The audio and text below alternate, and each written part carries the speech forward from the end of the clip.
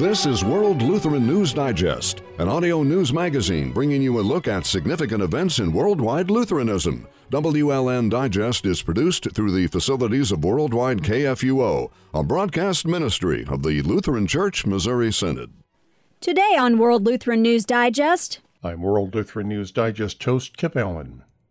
According to the Department of Health and Human Services, 424,000 children are in foster care awaiting adoption. Yet, despite the number of children in need, a number of states and municipalities are politicizing the adoption process. Although Christian and other faith-based foster care and adoption services have placed children in loving homes for many years, some are now being disqualified. The reason? They follow the biblical definition of marriage as being between one man and one woman. Some politicians say this discriminates against gay and gender-confused individuals and others. The United States Supreme Court is scheduled to hear arguments in a specific case on November the 4th. This case, Fulton versus the City of Philadelphia. This case involves foster parents who work with Catholic Social Services.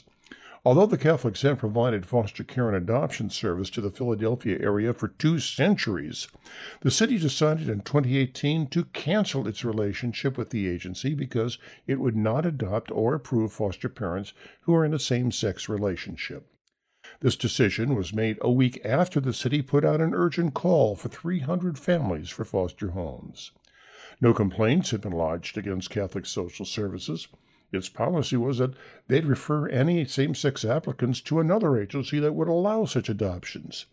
But despite this policy and the lack of complaints, the city canceled its agreement with Catholic Social Services, and the children it served were then thrown into an overburdened system. This isn't the only place where it's happening. A ruling by the Supreme Court will have a nationwide impact on adoption and foster care services. Alliance Defending Freedom filed a friend of the court brief in the Philadelphia case and is involved in 2 similar cases as well. Senior Counsel Matt Sharp is my guest today on World Lutheran News Digest, and we discuss the implications of this decision. and now today's Fast Track. In this year like no other, the setting of a budget for fiscal year 21 was reached at last on September the 22nd, when the Lutheran Church Missouri Synod Board of Directors adopted an operating expenditure resolution of $59.6 million.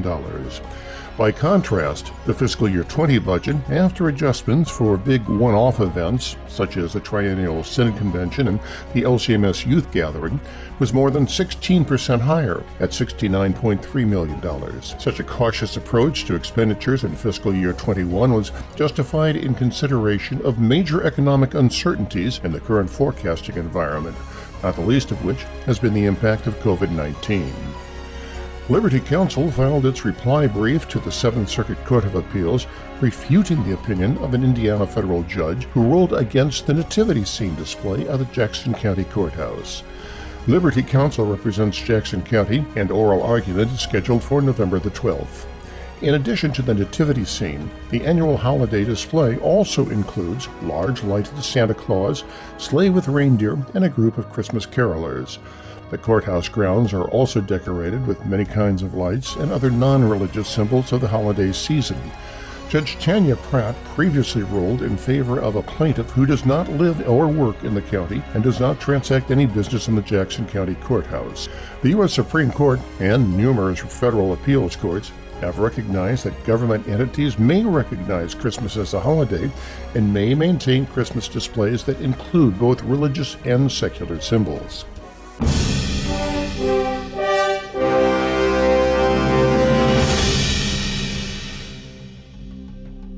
This is World Lutheran News Digest. ഇത് ലോക Lutheran വാർത്താ പരിപാടിയാകുന്നു. I'm Kip Allen with World Lutheran News Digest. The Supreme Court first week in November is going to be hearing a case that is of vital importance to religious liberty in this country. At risk or at question is whether or not a faith-based organization for adoption and for foster care can be discriminated against because they will not adopt or foster to people outside who violate their beliefs. For example, a single person or a gay couple would not be eligible for a Catholic organization or any other faith-based organization. The case in particular here is one called Fulton versus the City of Philadelphia. There were 26 adoption agencies in that jurisdiction. 2 of them were Christian, and the City of Philadelphia decided that those 2 were discriminating against the gay and the lesbian community, even though no complaints had ever been raised against them. And that the other agencies, the other 24 in the city, were more than willing to help, and that, of course, the Catholic agency, the Fulton versus in Fulton, would always refer a person to one of those agencies if they didn't meet the requirements. With me today is Mr. Matt Sharp, who is an attorney with Alliance Defending Freedom. Although ADF is not handling this particular case, they have filed a front of the court brief, and they are involved in 2 other cases that are identical to this. Welcome to the program, Matt. Thank you for having me. Well, let's go over this. What had happened in the city of Philadelphia, and why is this so important? The way I read the case, the city said simply, well, because you will not adopt to a particular class of people, you're no longer eligible for our adoption program, even though they've been part of it for many years. That's right. I think what's really glaring is how this situation first started out.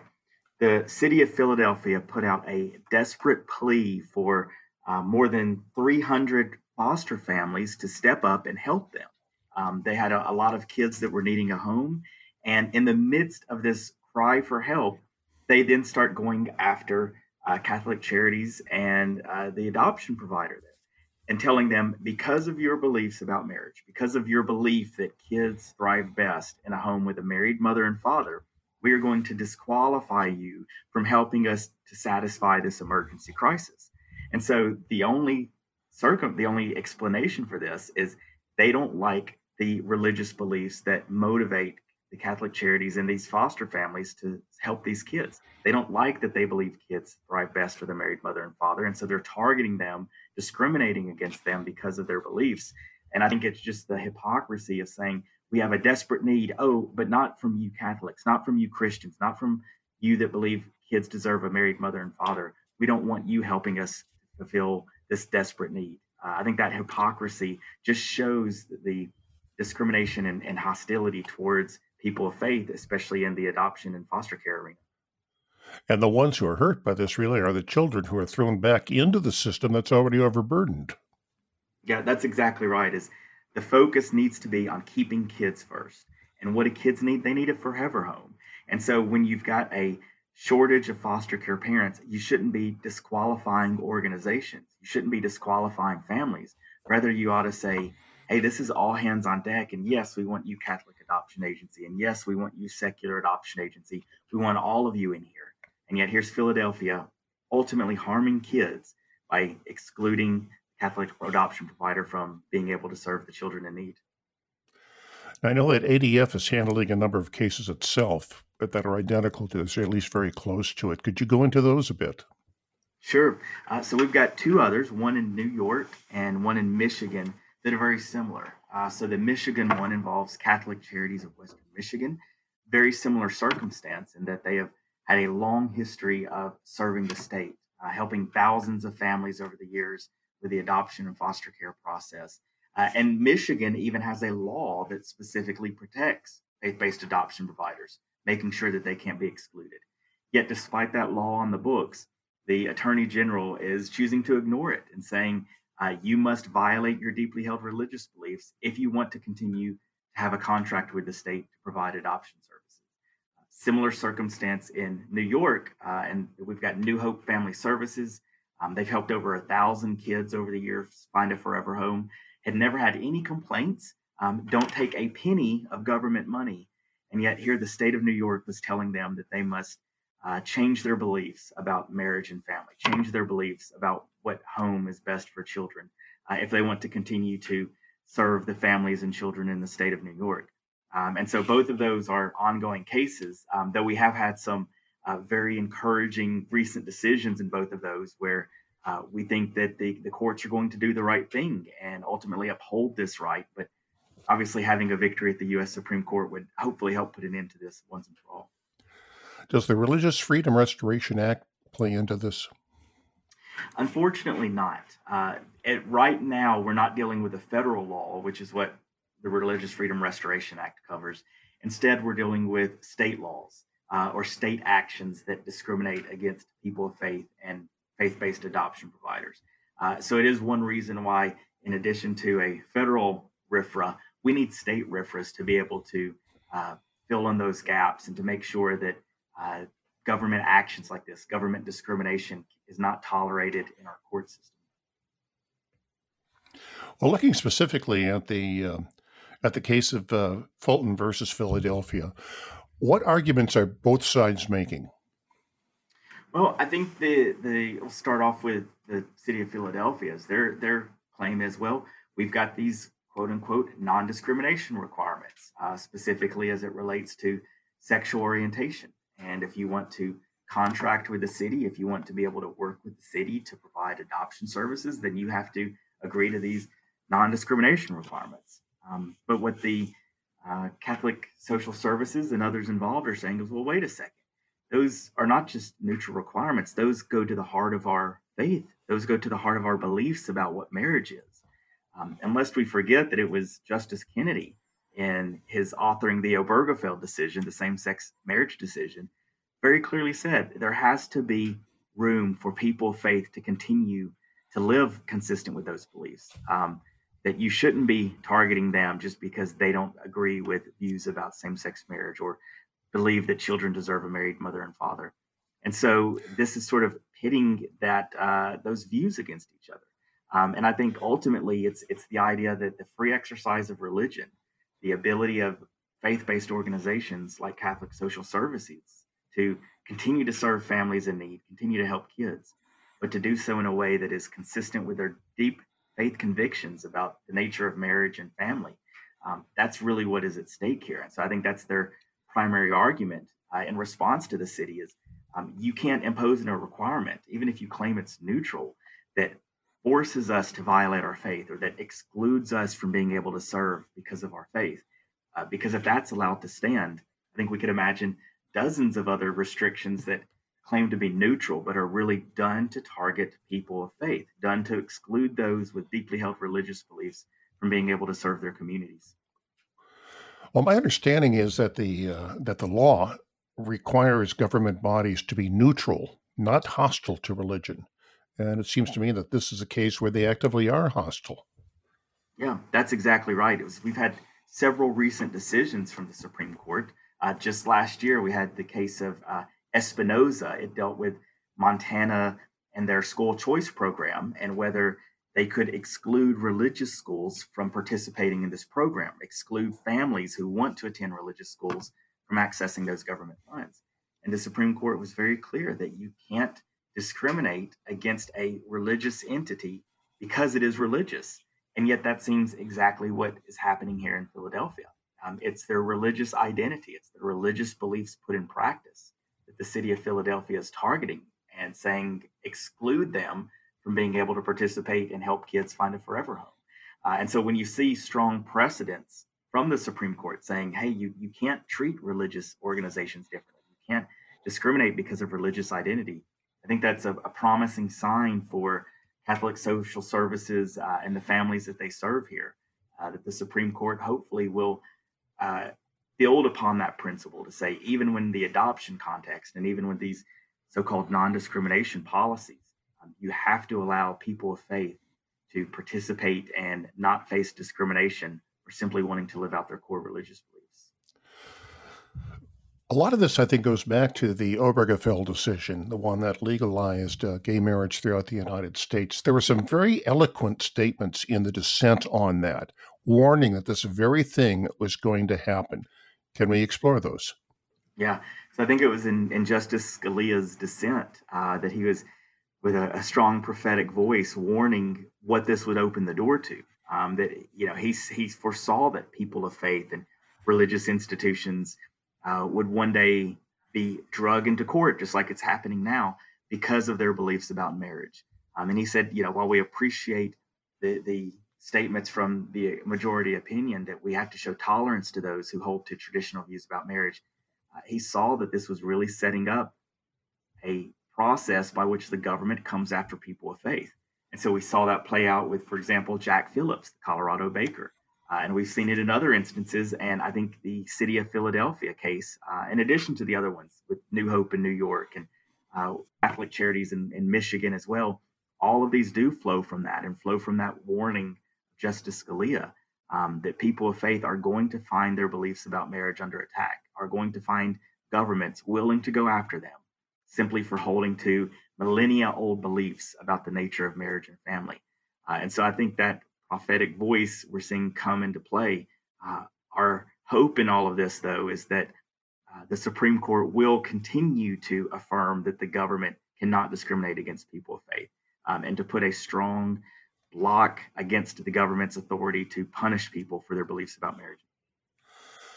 Well, should the Supreme Court rule in favor of Fulton in this case, would that have an impact on other cases going on with this? For example, the two that ADF is representing? Yeah, I think so. I think if we get a clear ruling from the Supreme Court that simply because this adoption provider and foster care provider seeks to live out its faith, to follow its Catholic teachings on marriage, that's not the basis for discrimination. I think not just in the New York and Michigan case that ADF is involved in. Obviously, that would be a very important precedent that could not be ignored by lower courts. But I think we could see it play out in lots of other areas. So, for example, we're even starting to see situations in California and other places where it's not just faith-based adoption or foster care providers. They're actually going after the parents themselves and telling them, look, unless you are willing to, agree that to abandon your beliefs about marriage or abandon your beliefs about gender identity and some of those topics, you are not going to be qualified and accepted to provide foster care in our state.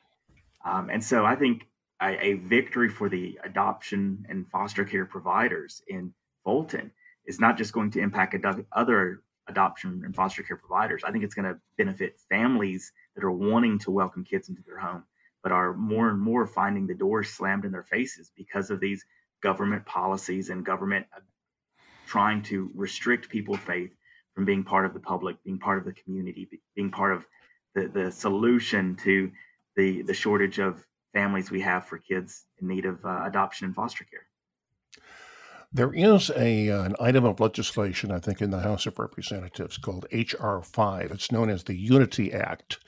And I believe the Democratic platform actually has called for passage of the Unity Act.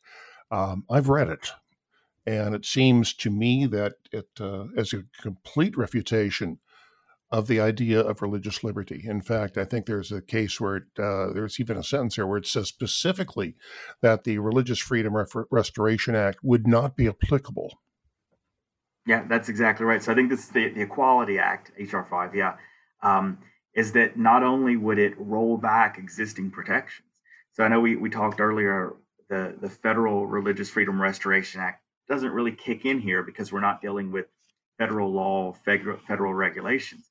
But I think we could very easily envision a day not too far in the future where we do start having the federal government, perhaps in a administration that is hostile to people of faith, start using the federal government to say, we're going to go after faith-based adoption providers that refuse to adopt to same-sex couples or that give preference for married couples to adopt, and then start using the power of federal government. And the Equality Act would give them that authority. In fact, it would mandate that these so-called non-discrimination requirements are applied everywhere across federal law. And then at the same time, it's stripping away the vital protections of the Religious Freedom Restoration Act. So what we're seeing play out in Philadelphia or New York or Michigan, we could start seeing play out across the country if the Equality Act passes and if those important protections for religious liberty are stripped from federal law. And I think it shows the importance of this case, but also the bigger battle is to make sure not only do we have a strong ruling from the Supreme Court protecting religious liberty and protecting the ability of people of faith to participate in serving their communities, but also stopping efforts to roll back protections at the federal level that may prove to be very, very important. We've seen time and again the Supreme Court look to the Federal Religious Freedom Restoration Act to provide important protections. It's what helped Hobby Lobby succeed so that it wouldn't have to pay for abortion-inducing drugs. And it's helped others like the Little Sisters of the Poor and just countless people of faith ensure that the federal government can't punish them. And I think we should all be worried if these efforts to roll that back somehow succeed in Congress.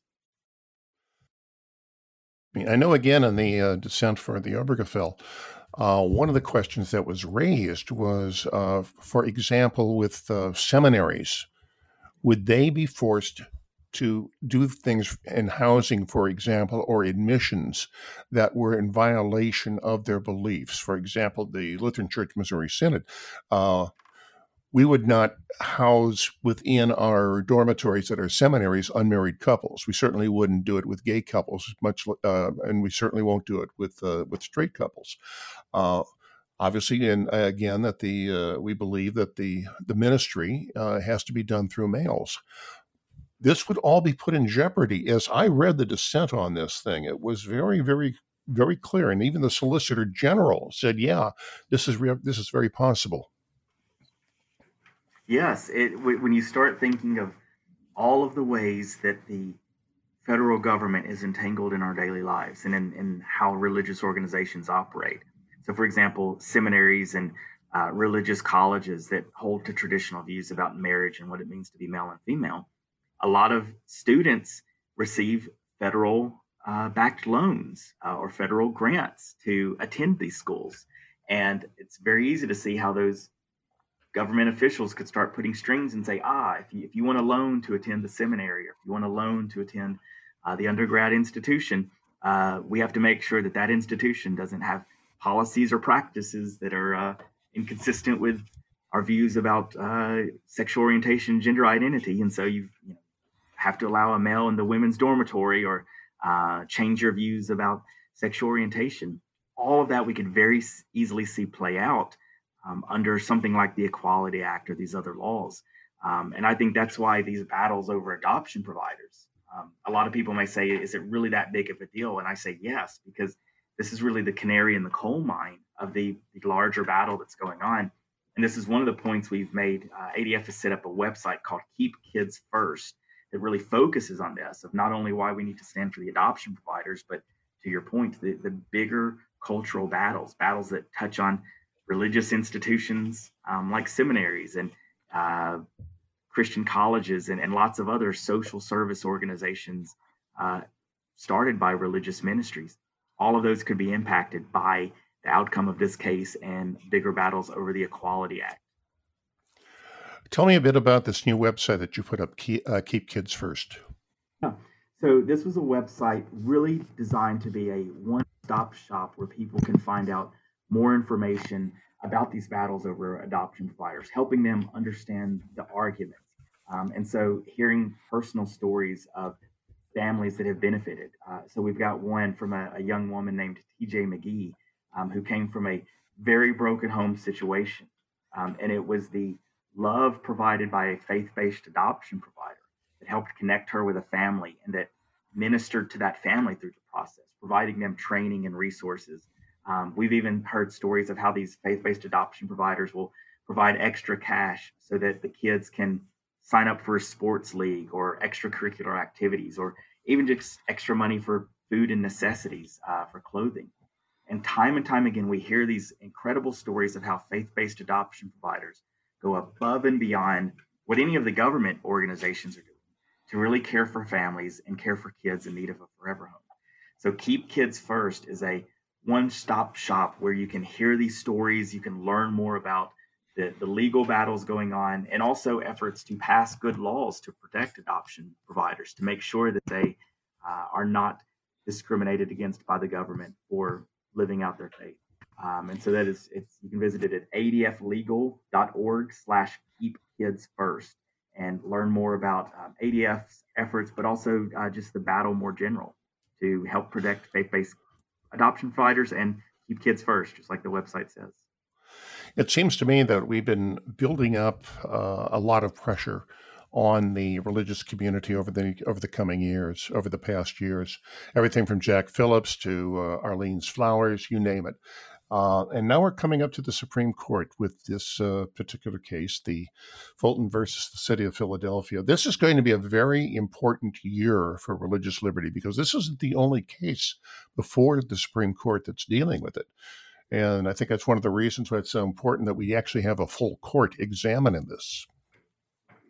That's very true. And I would, in addition to that, not just a full court, but also justices that have a deep respect for the Constitution and the liberties that it protects, and not trying to modify those in light of current norms and values or what's popular in culture, but really going back to what our founders were trying to protect, that no one should ever be forced to act against their conscience, that no one should ever be censored by the government or told that their beliefs disqualify them from public life.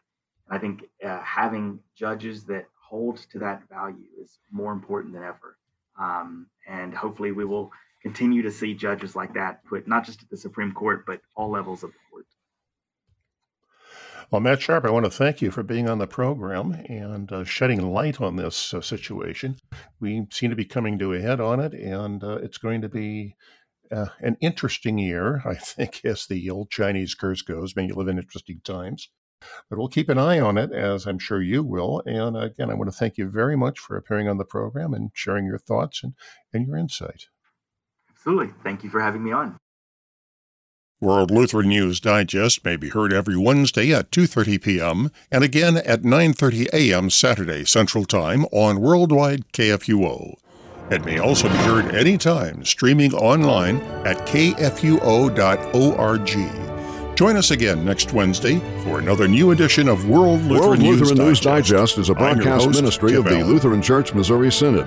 WLN Digest is produced through the facilities of Worldwide KFUO. You can also listen to WLN Digest on demand at kfuo.org. To correspond with World Lutheran News Digest, email news@kfuo.org.